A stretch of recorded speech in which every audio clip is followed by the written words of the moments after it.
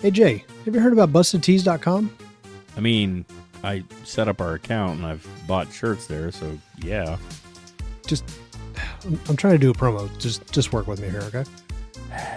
Okay, tell me about BustedTees.com. Gladly.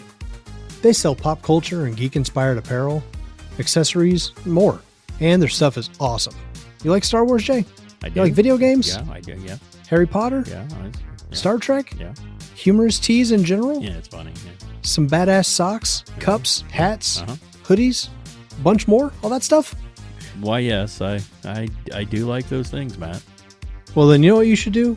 You should head over to BustedTees.com and shop all their cool gear, and at checkout, put Jason25945 in the discount code spot. You'll get a nice chunk of change off, and it helps us out to boot. That's BustedTees.com. Discount code Jason25945. BustedTees.com. Designs that pop culture.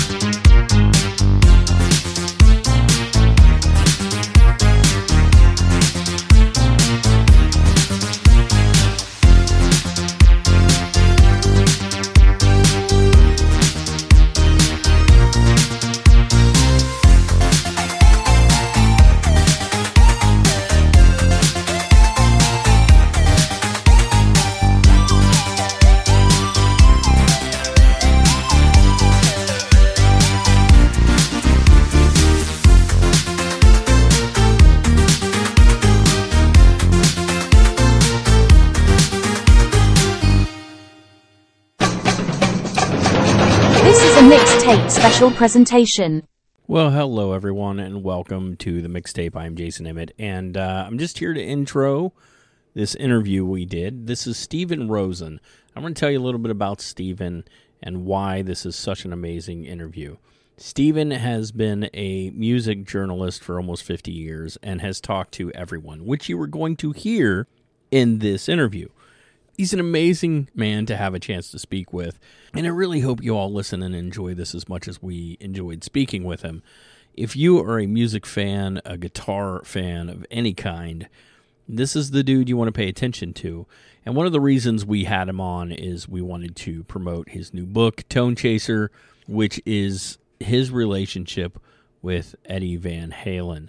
And it's a book that is written in such a way, it's not so much a biography as it is a personal insight into Eddie and the way that he felt and some of the things he did and his personality. So please enjoy this interview. Please go check Steven out online. You can find him steve.rosen.guitar.picks. That's P-I-C-K-S over on Instagram. We're going to put some stuff in the show notes as well where you can go to buy a copy of the book. I know we mentioned it, I think, in the interview, but if not, I want to hit on it. Or the second pressing of the book is out because the first pressing sold out. You can pick it up on Amazon, I know that, but if you head over to his website, you'll be able to find stuff there, and there will be links in the show notes. Highly recommend if you're a fan of Van Halen or just classic rock in any way, shape, or form, you go over and check out Steven Rosen. He has a bunch of stuff on YouTube, interviews he's done with all these people over the years. And listen, man, the story of his first interview, which was Joe Cocker, it's worth listening to this interview, if nothing else is, but there's so much more. It's amazing. We had such a great time. We want to thank Steven for coming on the show. We want to thank you guys for listening. Please share and like and tell others about this interview, and go check Steven out online. That's it. Let's go ahead and kick off our interview with journalist Steven Rosen. What's up, gang? Jason Emmett here, and we're about to give you our social media information with a quickness so that you can contact us and be a part of the show. First, we have a website, themixtapeshow.com. Head over there, find out all the good stuff you want, links to everything, interviews, playlists, places you can leave us a review. It's all there on the website. including direct links to our Instagram, Facebook, Twitter, TikTok, and YouTube. We also have a phone number, and you can leave us a voicemail. You should leave us a voicemail. That number is 513-437-2377. Easiest way to remember it, 513-HE-RAD-77. Hey, if you've been listening to the show for a while, I don't know if you're listening through iTunes or Pandora or Spotify. It doesn't really matter. If you could take like 30 seconds, click that little review bar, we would greatly appreciate it. We love you, so please, it helps. Please share the show with your friends. We would greatly appreciate that as well. And that's it. That's all I'm giving you right now. We're going to go ahead and kick into this week's episode. We love you. Gotcha. Cool. How's it going today, sir? Very good. Just got back from the post office and shipped out some more books, so that's always good. Well, we're excited to talk to you for a few minutes. I was glad when you reached out, and I was like, yeah, absolutely, we'd love to have you on the show. You're right up our alley, man. You're our favorite kind of people. So we'll take a few minutes to fill everybody in on who you are and what you do, and then we'll talk a little bit about the book, and then we'll ask you some strange questions that we ask everyone. So, all right. So I want to take a moment to fill our listeners in on your background in journalism. How and when did your whole career get started? I actually began writing, if I can remember this far back, I actually began writing for my high school newspaper. I went out, and took journalism as a senior at Culver City High School, and got on the paper. And, typically a high school paper, everything's got to be sort of school related. And I didn't want to do that.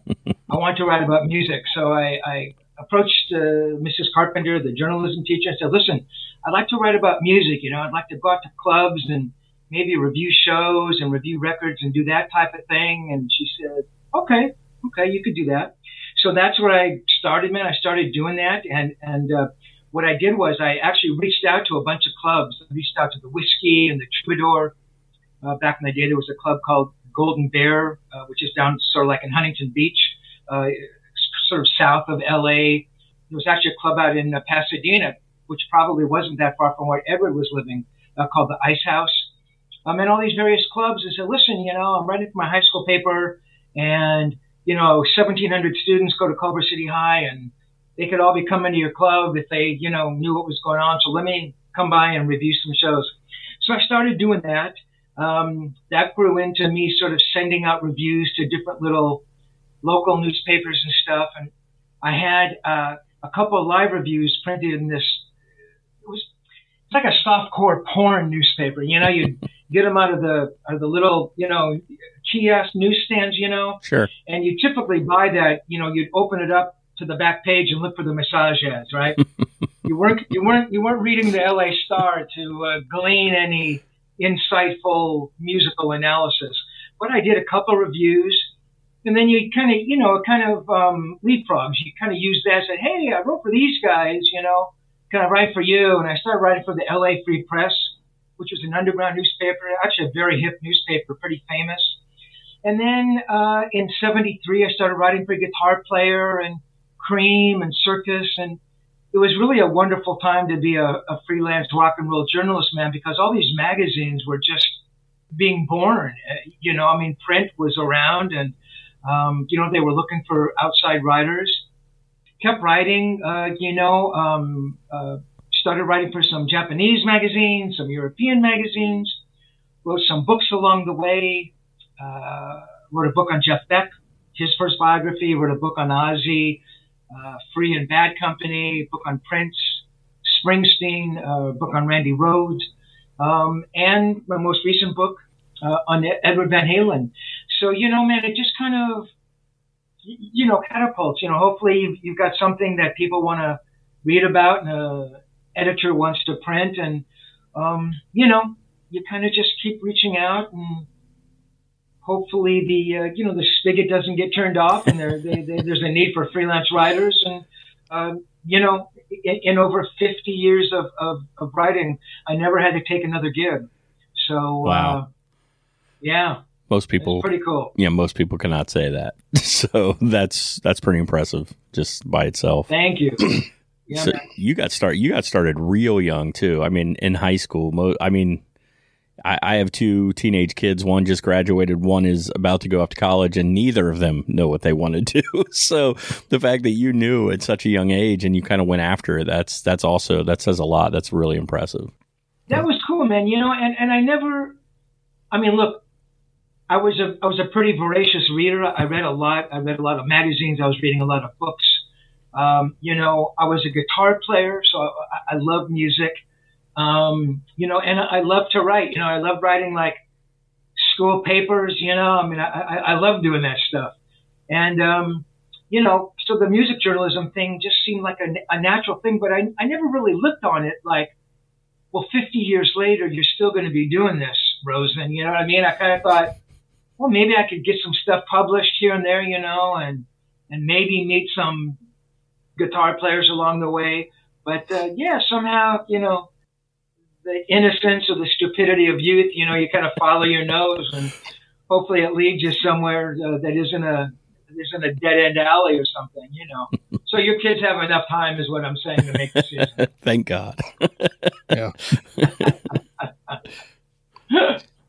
So I was just curious, in all of your history, like, do you remember who your first interview was that really kind of kickstarted everything, or is that just kind of something that got lost to time? Or Matt, I remember that all too painfully clearly, and you'll understand why it's a painfully clearly memory.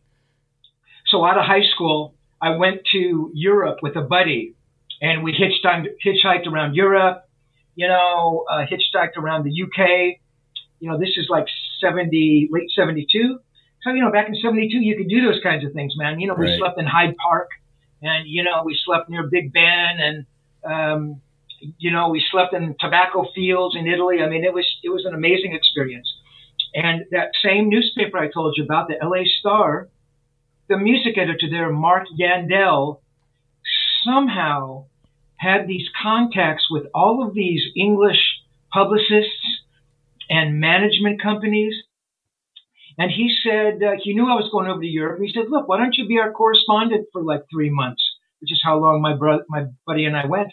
And he said, see if you can line up some stories, some interviews, and send them back to us, and we'll print them. And I love that idea, man. I could be like this foreign correspondent. I mean, hell yes. So he had the name of Joe Cocker's publicist. I remember this so clearly, Max Clifford. We went to the continent first, and then we came back to the UK. And I think we were sleeping out in Hyde Park somewhere, man. So we'd go and find, one of the red phone booths, and I'm dialing this number, and hi, can I speak to Max Clifford? And who's calling? Oh, my name is Steve Rosen. I'm a journalist from the States, thinking they're going to hang the phone up like, who are you, dude? And so Max Clifford comes on the phone, and I try to explain to him, Max, I'm over here with a buddy, and I just started writing, and I was just wondering if there might be any way, to interview one of your artists. He goes, yeah, I have Joe Cocker, and Joe Cocker's here. You want to come interview Joe Cocker? And I go, you're kidding, And it's like the next day I'm sitting across the table from Joe Cocker. I had brought my little cassette player with me, and how I had the foresight to do that, man, is, wishful thinking at its best. And I'm sitting across the table from Joe Cocker, and I'm looking at an empty page because I hadn't prepared questions. I didn't know I was going to interview Joe Cocker. I love Joe Cocker. I knew a lot about the Grease Band. I love those records, but I didn't know what to ask him, So I think I asked him something about, with a little help from my friends, Jimmy Page and all those amazing musicians on there, And we just started talking, and I was asking him, I guess, about influences and stuff. And it was unbelievable. I can tell you I was honestly, man, so terrified that, you have to go outside of yourself and say to yourself, you are not sitting here talking to Joe Cocker. This is not happening. Let this other guy, continue this conversation. And I get through the conversation, and the next day I interviewed a band called Smith, Perkins and Smith. They were like this English band, pretty amazing band. But what I did, and this is where the painfully clear memory comes in, I recorded over the Joe Cocker interview on the cassette. No. Because I thought, well, man, I'm probably not going to be doing many interviews. And, do they even have cassettes over here that work on an American cassette player? I didn't know, man. I was a moron. And I think about that now, and I want to jam a fork in my throat. But that was the first interview, man. That was unbelievable. Let me fast forward just a little bit. A couple of weeks later, I meet Tony Brainsby. Tony Brainsby was handling this new band called Queen. And he said, hey, man, I'm working with this new band called Queen, and I've got all 4 guys in the studio or in my office tomorrow. Do you want to come by and interview them? And I'm thinking to myself, Queen, oh, man, that sounds like a glam name. I'm not into glam bands. No, Tony, I don't want to come and interview Brian May and Freddie Mercury and Roger. Just shoot me, But he was also handling McCartney. Exactly. He was handling McCartney on that first tour McCartney did. They had that bus, and they drive up to a university as, Bill Smith and the, Penguins, and go in and play gigs at lunchtime for a university audience, And he said, you want to interview Paul McCartney? I mean, what am I supposed to say? So my buddy and I take the train up to Birmingham from London, which is about 100 miles, see McCartney with Wings, which is unbelievable. I'd never seen the Beatles. And then afterwards went backstage, and it was a little bit of a press conference. There was a bunch of writers there, a bunch of these really heavy writers from Melody Maker and NME. I mean, I knew these guys by name, and I'm sitting there amongst them, thinking, this is not happening, And I don't think I could open my mouth. And I think I asked him one question, which is, of course, what question would I ask, not knowing what else to say? Hey, Paul, are the Beatles ever going to get together, And he made some nice comment and didn't throw me out of the backstage well, room. it's Paul. But, that was pretty amazing, man. That was a pretty amazing experience. So I have to know, have you ever had the opportunity since to sit with any of the members of Queen? Good question. I did. I've actually interviewed Brian 2 or 3 times. And I think I may have reminded him about that moment. I don't think he remembered. He goes, oh, yeah. He said, oh, yeah, you're the guy who didn't want to come interview us. He didn't say that. But, yeah, he's the only one I ever interviewed. Well, but a very cool guy. Very nice guy. That's the Queen. And I actually ran into Joe Cocker. I'm sorry, Jason, at some party. And I said, Joe, you were the first person I ever interviewed in my life. He goes, oh, really? He thought that was cool. And I told him the year. He goes, oh, wow, that was a long time ago. The party was in the 80s or something anyway. But well, it's not a bad way to start. Not a bad way to start at all is with Joe Cocker. Yeah, Queen is one of my all-time favorite bands in the world. So the fact that you sat down with Brian don't take offense to this, but that little technical issue kind of makes ours not seem that bad. We have them all the time. We have technical issues all the time. We have done similar I don't think we've things. ever recorded over something. But we have forgotten to record before. So things happen. I cannot believe I did that. Oh, God. We did an entire interview with someone once, and I realized at the last 2 minutes, luckily I had audio, but we had forgot to hit video record. And I'm like, well, there's nothing you can do at that point. So you roll with it. So one of my first very big interviews is Jeff Beck in late 72. He would become the first story I ever wrote for Guitar Player and was also a cover. So I'm sitting there with Jeff, and Jeff is my all-time favorite guitar player. I think he's the greatest who ever lived. Eddie is certainly in the top 5, but Jeff, I think, is the greatest there ever was. So I'm sitting there with Jeff and trying to maintain myself, and he's talking, and he's being very cool. The tape comes to the end, and, I rewind a little bit just to make sure the levels are okay, and there's nothing. And I rewind a little bit more, and there's nothing. I hadn't hit record, and he's watching this whole episode, and I'm thinking, oh, my God. He's going to kick the newbie journalist out the door. My whatever career I thought I may have had with Guitar Player is over, He said, oh, man, it's okay.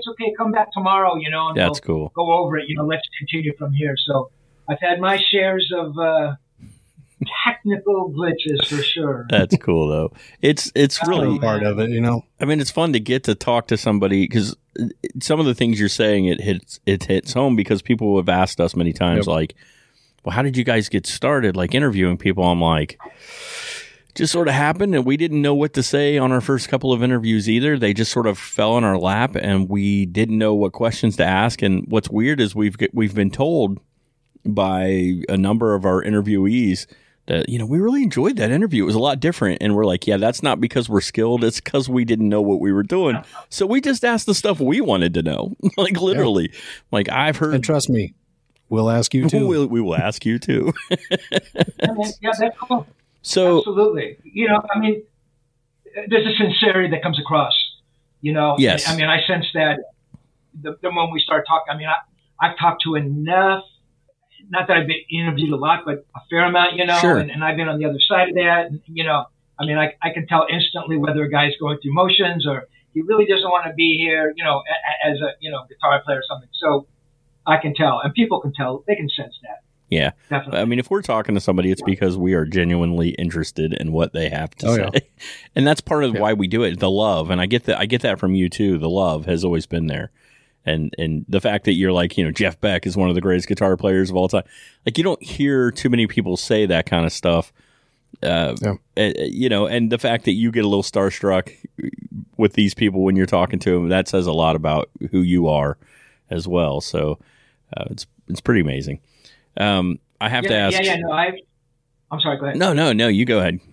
No, and you know, look, man, like I was writing literally. You know, I figured it out. I mean, if we go back to my God, late '72, you're talking about just about 50 years, and truly, you know, I mean, I never got the kind of nerves I did with Joe Cocker or Jeff Beck, but you know, even doing phoners with guys, it was like, hey, you know what, this guy is an unbelievably good guitar player, man, and he plays guitar for a living, which is what I always wanted to do. I wanted to be a guitar player in a rock and roll band. Maybe we all did, you know.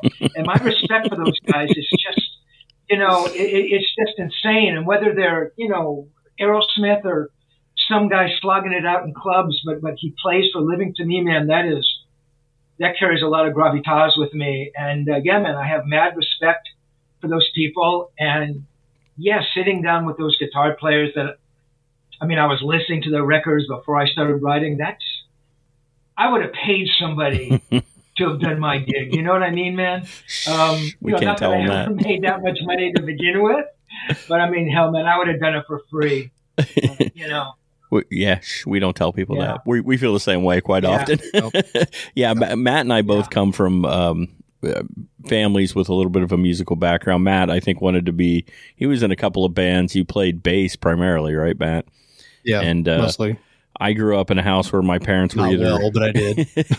My parents had a classic rock band, and my stepfather had a recording studio. So I've been around it pretty much my whole life too. And so, yeah, it's like you say. I think having respect for the people out there, because we've talked about it many times. I mean, from guys that make their living as session players, and that's just primarily what they do, and they're around it their whole lives to, you know. It's one of those things. These guys are out there hoofing it, and they're putting in the work. So, mass respect for all of them. So, so I have to say, I mean, over the years, you've got to spend time with all these guys. You know, you've been around them so much. I assume you've developed relationships with quite a few of them. Well, I mean, a few. I mean, obviously, it's some have been long distance relationships. In terms of, you know, phones, and then, you know, once the email and internet thing came about, I mean, I met Billy Gibbons. I think it was the second or the third record, and you know, they were starting to do something. You know, LaGrange had been out, and actually it was for that LA Free Press, that underground newspaper I had mentioned, and I met him, and we just got along really well, man. The guy is unbelievably funny. He's so bright. He knows every freaking thing there is to know about blues and music. And, you know, I mean, his guitar playing and his guitar tones. Oh my God. And we got along really well, man. And I probably interviewed him, I don't know, a dozen times. Subsequently, you know, he had a house in Santa Fe, and he let me stay at his house a couple times. You know, it was like a rental house kind of a thing. I mean, that was just unbelievably nice of him. And it's funny, one of the times I was there, I interviewed him for a cover of Guitar Player. I think this is 86. And on the front table, like in the front room, is the issue. And I never knew, and I always meant to ask him, I didn't know if he had put it there because he knew I was going to see it, or it was just there that he had been reading it. You know, either way, you know, the idea that, you know, one of my stories is in Billy Gibbons' house was cool, you know. So he's somebody that, you know, I really kept up sort of a friendship over the years. Steve Lukather used to live just right around the corner from me when I was up in the Hollywood Hills. I now live in down in Orange County. But Luke lived kind of right around the corner. And my God, I interviewed him going back to the first record. I mean, I probably interviewed him every year when a new Toto record would come out. And he and I had a pretty cool kind of a relationship, friendship. I'd go over there a lot, you know, to interview him and that kind of thing. Steve Vai I knew pretty well. Oh, wow. You know, interviewed Steve many times. Joe Satriani, while we didn't spend a lot of time, you know, in person. Blowing my mind for, I think I interviewed Joe real right now. like 15 times, you know, and I don't know if you saw it, but Joe was the first person, one of the first people I reached out to say, hey, Joe, you know, would you put up a post about the book, or could you say something? And he sent back like a video, and he, you know, he's holding the book. You know, I thought, my God, that's just, you know, that's mad respect. I mean, it's one thing to interview him, but, you know, to put yourself out there and say, yes, this is a good book by this, you know what I mean? Right. Yeah. It's a whole different thing. And I love the guy for that. These guys are legends, you know, too. Yeah, absolutely. You know, Edward, obviously. Yeah, there's probably a few other people along the way. You know, a lot of these guys, you know, they're touring every year. A lot of them didn't live in town, you know. So it's a little more difficult than I think people think. Oh, you interview a guy once and, you know, you become buddies. I mean, it's not really like that. But after interviewing them a few times, you know, you certainly have a camaraderie thing going on, and they, you know, recognize you from a previous interview, and you know, the type of interview is going to be that kind of thing. So that's cool. Yeah. Well, you've mentioned it a couple of times, and so we'll talk about it for a few minutes. One of the reasons we have you on is because you did write a book recently, Tonechaser, and we wanted to talk to you a little bit about that. This is, from what I come to understand, it, you know, don't just think of this as a biography, because that's not exactly what it is. This is about kind of your relationship with Eddie Van Halen, and from everything that I'm getting, it's more almost like a personal thing than it is like a biography.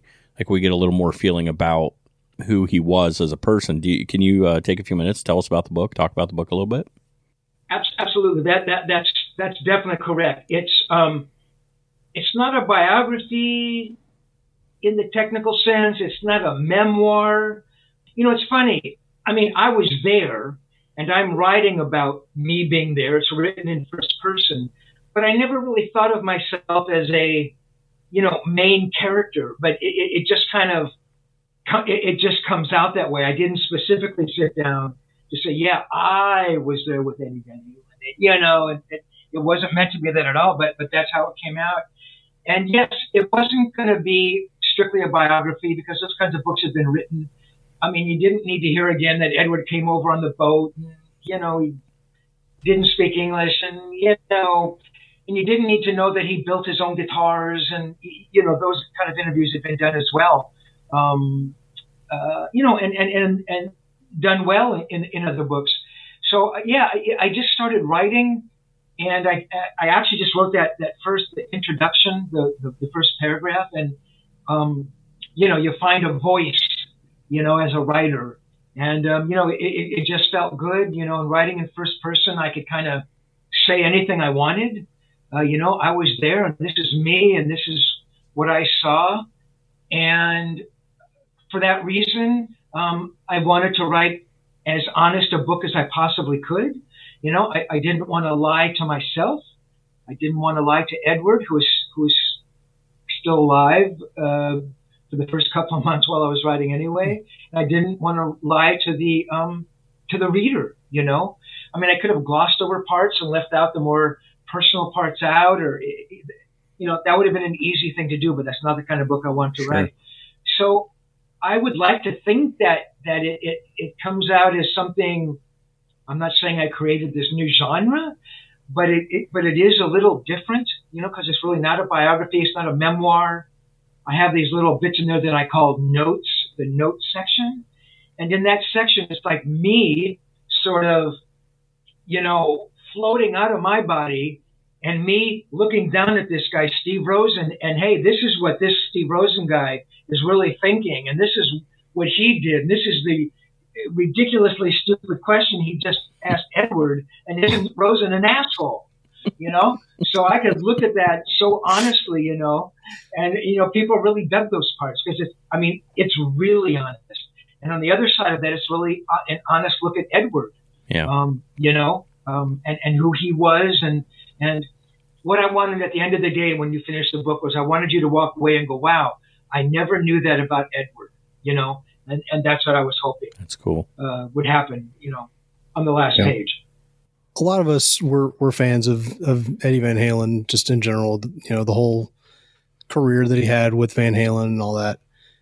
We love him for what he did and what he contributed, but what we don't really see as fans is what he was like as a person. We just kind of get little glimpses. Could you tell us a little bit what he was like, and, you know, any fun stories that you might have with him? Matt, you're asking me a question that took me 580 pages to answer, dude. No, I'm kidding. Book available now. Get your copy. Exactly. He was a funny guy, man. On stage, he was Eddie Van Halen. Off stage, the guy I knew, he was Edward Van Halen. He didn't really go out a lot. He didn't really pursue the limelight, though he was on stage how many hundreds and hundreds and hundreds of times, and he was absolutely natural up there. But when he was off stage, he was a pretty private person. You never saw Edward out at all these kinds of parties and hanging out. I mean, he went out, of course, sure, but not a lot. Edward had this thing, and I believe the most important thing to Ed was respect. And if you disrespected Edward, you made him an unhappy guy. And you could say to Ed, you know, man, you could do a better solo than that. And it may have irked him, but he'd turn around and he'd play a better solo. But if you didn't even take the time to listen to the solo, or you didn't, you know, dig deep enough inside yourself, that bothered him. You know, so there are moments in the book when he's talking about Michael Anthony and he's talking about Dave. And look, they were obviously integral members of that band. Without them, Van Halen doesn't happen. But there were moments when he felt that they weren't doing their share of the lifting.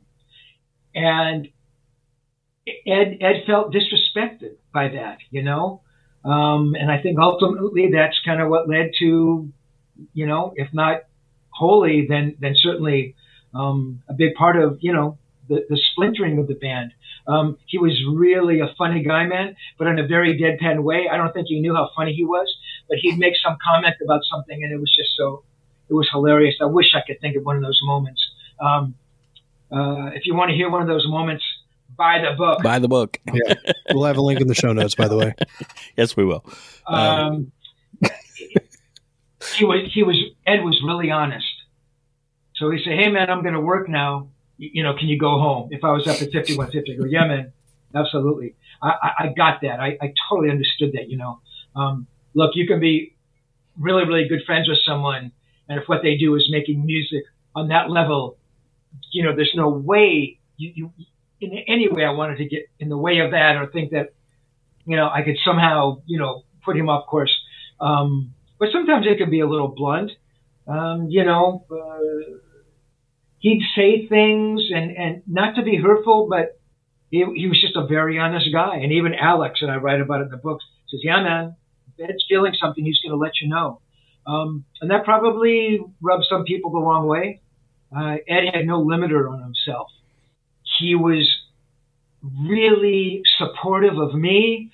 I mean, I'd call him up or he'd call and, I'd be bummed about something, and he'd go, come on, man, and it's like he would try to buoy me. And I just thought that was just so amazing, and he never said to me, oh, come on, man, don't be an asshole. Or, he never made me feel small about having those feelings in front of him, even sometimes in front of your best friends, you feel funny, or your family, really. You can't reveal things to your family, that you can maybe do to friends, So he was always amazing that way. He was an incredible guy. I think he was way more complex than people thought he was, which isn't to say that Ed, I don't think Ed read a lot of books, I don't think that Ed listened to a lot of other music, but he was a really complex guy. And when I say it took me 580 pages to try to unravel that, it really did. I think I got a pretty great picture of him. Sadly, and I don't want to give the book away, things kind of happened at the end. There's so many more things I wanted to ask him, and now obviously that's gone forever. Yeah. Nobody finds that stuff out. And Alex is maybe the only one who knows, what was Ed like when he was 8 years old? And what was he like, playing with the other kids? And, did Ed ride a bicycle? And why did you start smoking when you were 12, Ed? And, what was the relationship really between you and your parents? And what were your relatives like? And did they ever hear you play? Ed, why do you do so many drugs? And, those are questions that will never be answered. So, yeah, man, long answer to a short question. He had a lot of sides. That's really cool. Yeah. I do want to get back to the book in a second and talk about it more, but I also want to share some of the other stuff you're currently doing. You have a YouTube, and I want to kind of share what your YouTube is with our listeners so they can get a feel, because you have lots of archived information, and I guess you finally decided you needed to get some of that out there. You want to take a moment to kind of talk about your YouTube and where the folks can go find it and what you put up there? Yeah, man, absolutely. So for the longest time, I sort of sat on my archive, my library of interviews. I felt, I don't know what the word is, protective of them. I didn't want you to hear them. They were mine. It was my moment in time, and I'm not going to share that with you, And part of it was a snobbish thing, like, come on, I don't think you're worthy of hearing my Jimmy Page interview, so you're not going to hear it, I realized how stupid that was at a point in time, and I thought, maybe the people really are interested, really want to hear that, And so, yeah, I put together a YouTube page, or more exactly, my buddy Chris Bello put my YouTube page together, because I don't have a clue how that works. I really don't. I'm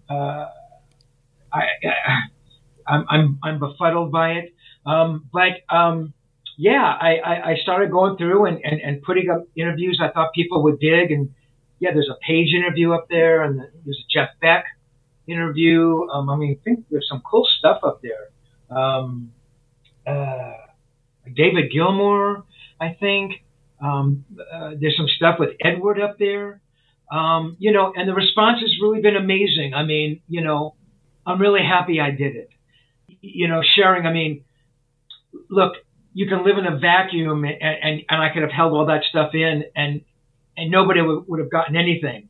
And I would have been sitting on this, mountain of gold, so to speak. But, I wasn't getting any richer by it. But hearing the responses from people, and, oh, man, I love that interview, and thank you for putting that up, man, that to me is everything. That means a lot. In answer to your question, Jason, where can they find it? I don't even know the address of my YouTube page, but I think if they type in Steve Rosen YouTube or Steve Rosen Tonechaser YouTube, they'll find it. Yeah, there's some cool stuff up there. And I also want to thank Paul Macavicius, who helps me put that stuff up there as well. And also, if anybody's interested, my Instagram page, which is steve.rosen.ph. guitar.pics. There's a lot of cool stuff up there as well, a bunch of photos, a bunch of cool video and stuff. Yeah, so yeah, the YouTube thing. I mean, I'm really happy I did that, and constantly trying to put more stuff up when time allows, for sure. Thank you, Matt. I see that. Matt put the link to it up on our screen there. It's youtube.com/ what is that? / Steven Rosen interviews. So we're going to add a link to it in our show notes as well. And guys, we do follow them on Instagram as well. So you can find them through us, but we're going to put links to everything because I've checked out your YouTube. This is like, you are preserving and sharing music history, and that is incredible. So I highly recommend everyone go over and check it out because there are interviews up there with just all sorts of people. And if you're a music lover, it's well worth, it's well worth the trip over to YouTube. So we'll add links and everything to the show notes so people can find it nice and easy. But so you might be one of the most primed people to answer these questions. Yeah. As odd as it is. We ask 3 questions of almost everybody that comes on the show. These are sort of our fun questions, and you're going to be really fun to talk to about these because 2 of them happened very organically, and it just kept popping up, so we just started asking everyone. So, Matt, why don't we have you go ahead and ask the questions?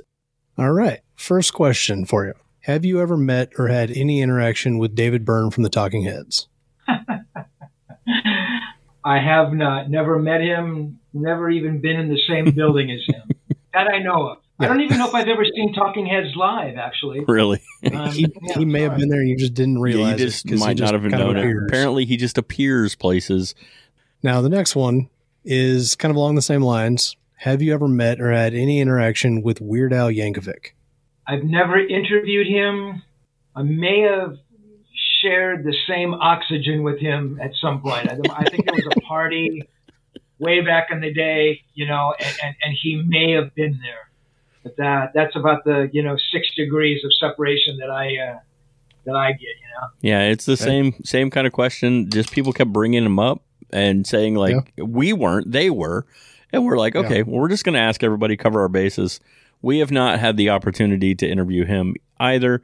We did, however, have the opportunity to speak to his guitar player, Jim Kimo West. He's been with him for like 30 years. So we did get to speak to him, but we've never got to talk to Weird Al. So maybe one day. Next question is probably the weirdest. Which Muppet would you be and why?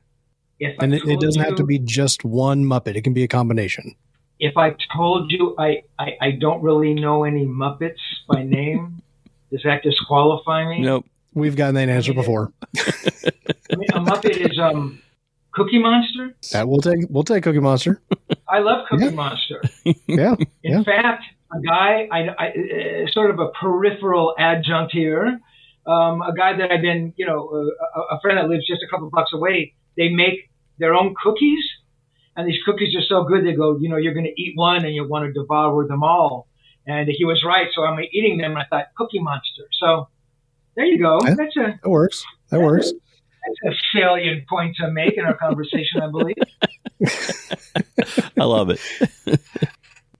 I do have a couple sort of side stories I could provide here. Absolutely. I guess we'll have to take those. Okay, so, reluctantly, sure. So Jim Henson's studios was the old A&M studios on La Brea and Sunset Boulevard. And I was at A&M, tons of times. So, I may have been in the same room where all of these Muppets were born, before they were born. And secondly, you bring up Neely Brosh, the guitarist. I just reached out to her about the book, and she said, yes, I'm a huge Van Halen fan. I reach out to guitar players, and say, hey, man, would you like a copy of the book? Would you maybe help support the book by posting on your social media? And she was really excited to do that. Very, very sweet. I've never met her. I've seen her play. She's an amazing guitar player. And so I'm looking forward to having, to seeing her do a little post, and maybe she'll do it in a a Muppet costume. I mean, you never know, right? Yeah, she's amazing and very down to earth and very, very easy to talk to.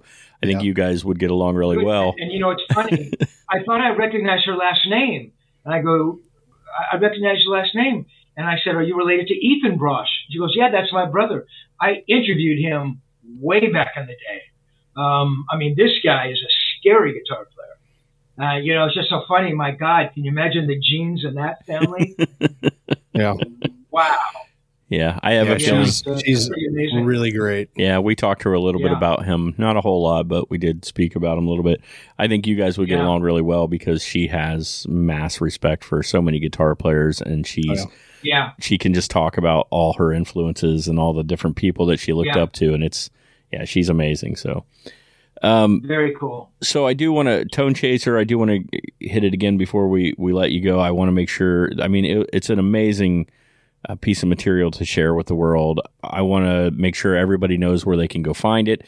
If I'm not mistaken, the first edition sold out. So you guys are on second edition of the book now, correct? That is correct. And to be honest, the second edition is going really well. So that might be gone. I don't mean it's going to be gone tomorrow, but I think that one will sell out as well. So good problem to have, Yeah, and I mean it's absolutely. I mean I'm so thrilled. Honestly, man, I never thought I'd get through I was hoping I would sell more than if the first edition would sell out. But I mean, it's been amazing. If I may plug it, you can find it on my my website, tonechaserbook.com. One word, tonechaserbook.com. It's also on Amazon, eBay, Reverb, and Etsy. So if you're on Etsy looking for a handmade purse, go check out my book and get a copy of my book, Yeah, and once again, we will make sure we have a link to the website where they can buy the book in the show notes so everybody can go find it. Cool. Yeah, I was really excited when I found out we had the opportunity to talk to you. I reached out to Matt. I was like, hey, man, you need to check this guy out. And Matt went and looked you up, and he's like, holy crap, we got to have this guy on the show. Yeah. Like, yeah, he's amazing, and he's just – it sounds like you got to experience some of the things I wish we would have experienced at a much younger age, but we are slowly starting to experience now and had the opportunity to speak to all these people that we are getting to speak to some of them and just getting to learn about them and everything. And you've done that, and you were sharing that with everyone. So again, I encourage everyone to check out his YouTube. Please go check out the website. We will have links to everything in our show notes. So should be nice and easy for everyone. So, Steve, we really. I will tell you, if you just go on his Instagram, scroll, and then just stick your finger down, you're going to find an awesome picture of some kind of music history in there. There is some great pictures. I believe there was one. It was Eddie Van Halen, David Lee Roth, and I'm blanking on the third person, but it was just like, how did these three people get in the same room? Like it was just so bizarre, and just the fact that all these people had some kind of interaction with each other, and either you were there or just kind of a part of that is kind of crazy. Yeah. So. Cool, man. Well, we really appreciate you taking a few minutes with us. Thank you. Yeah, it was great. Absolutely. Okay.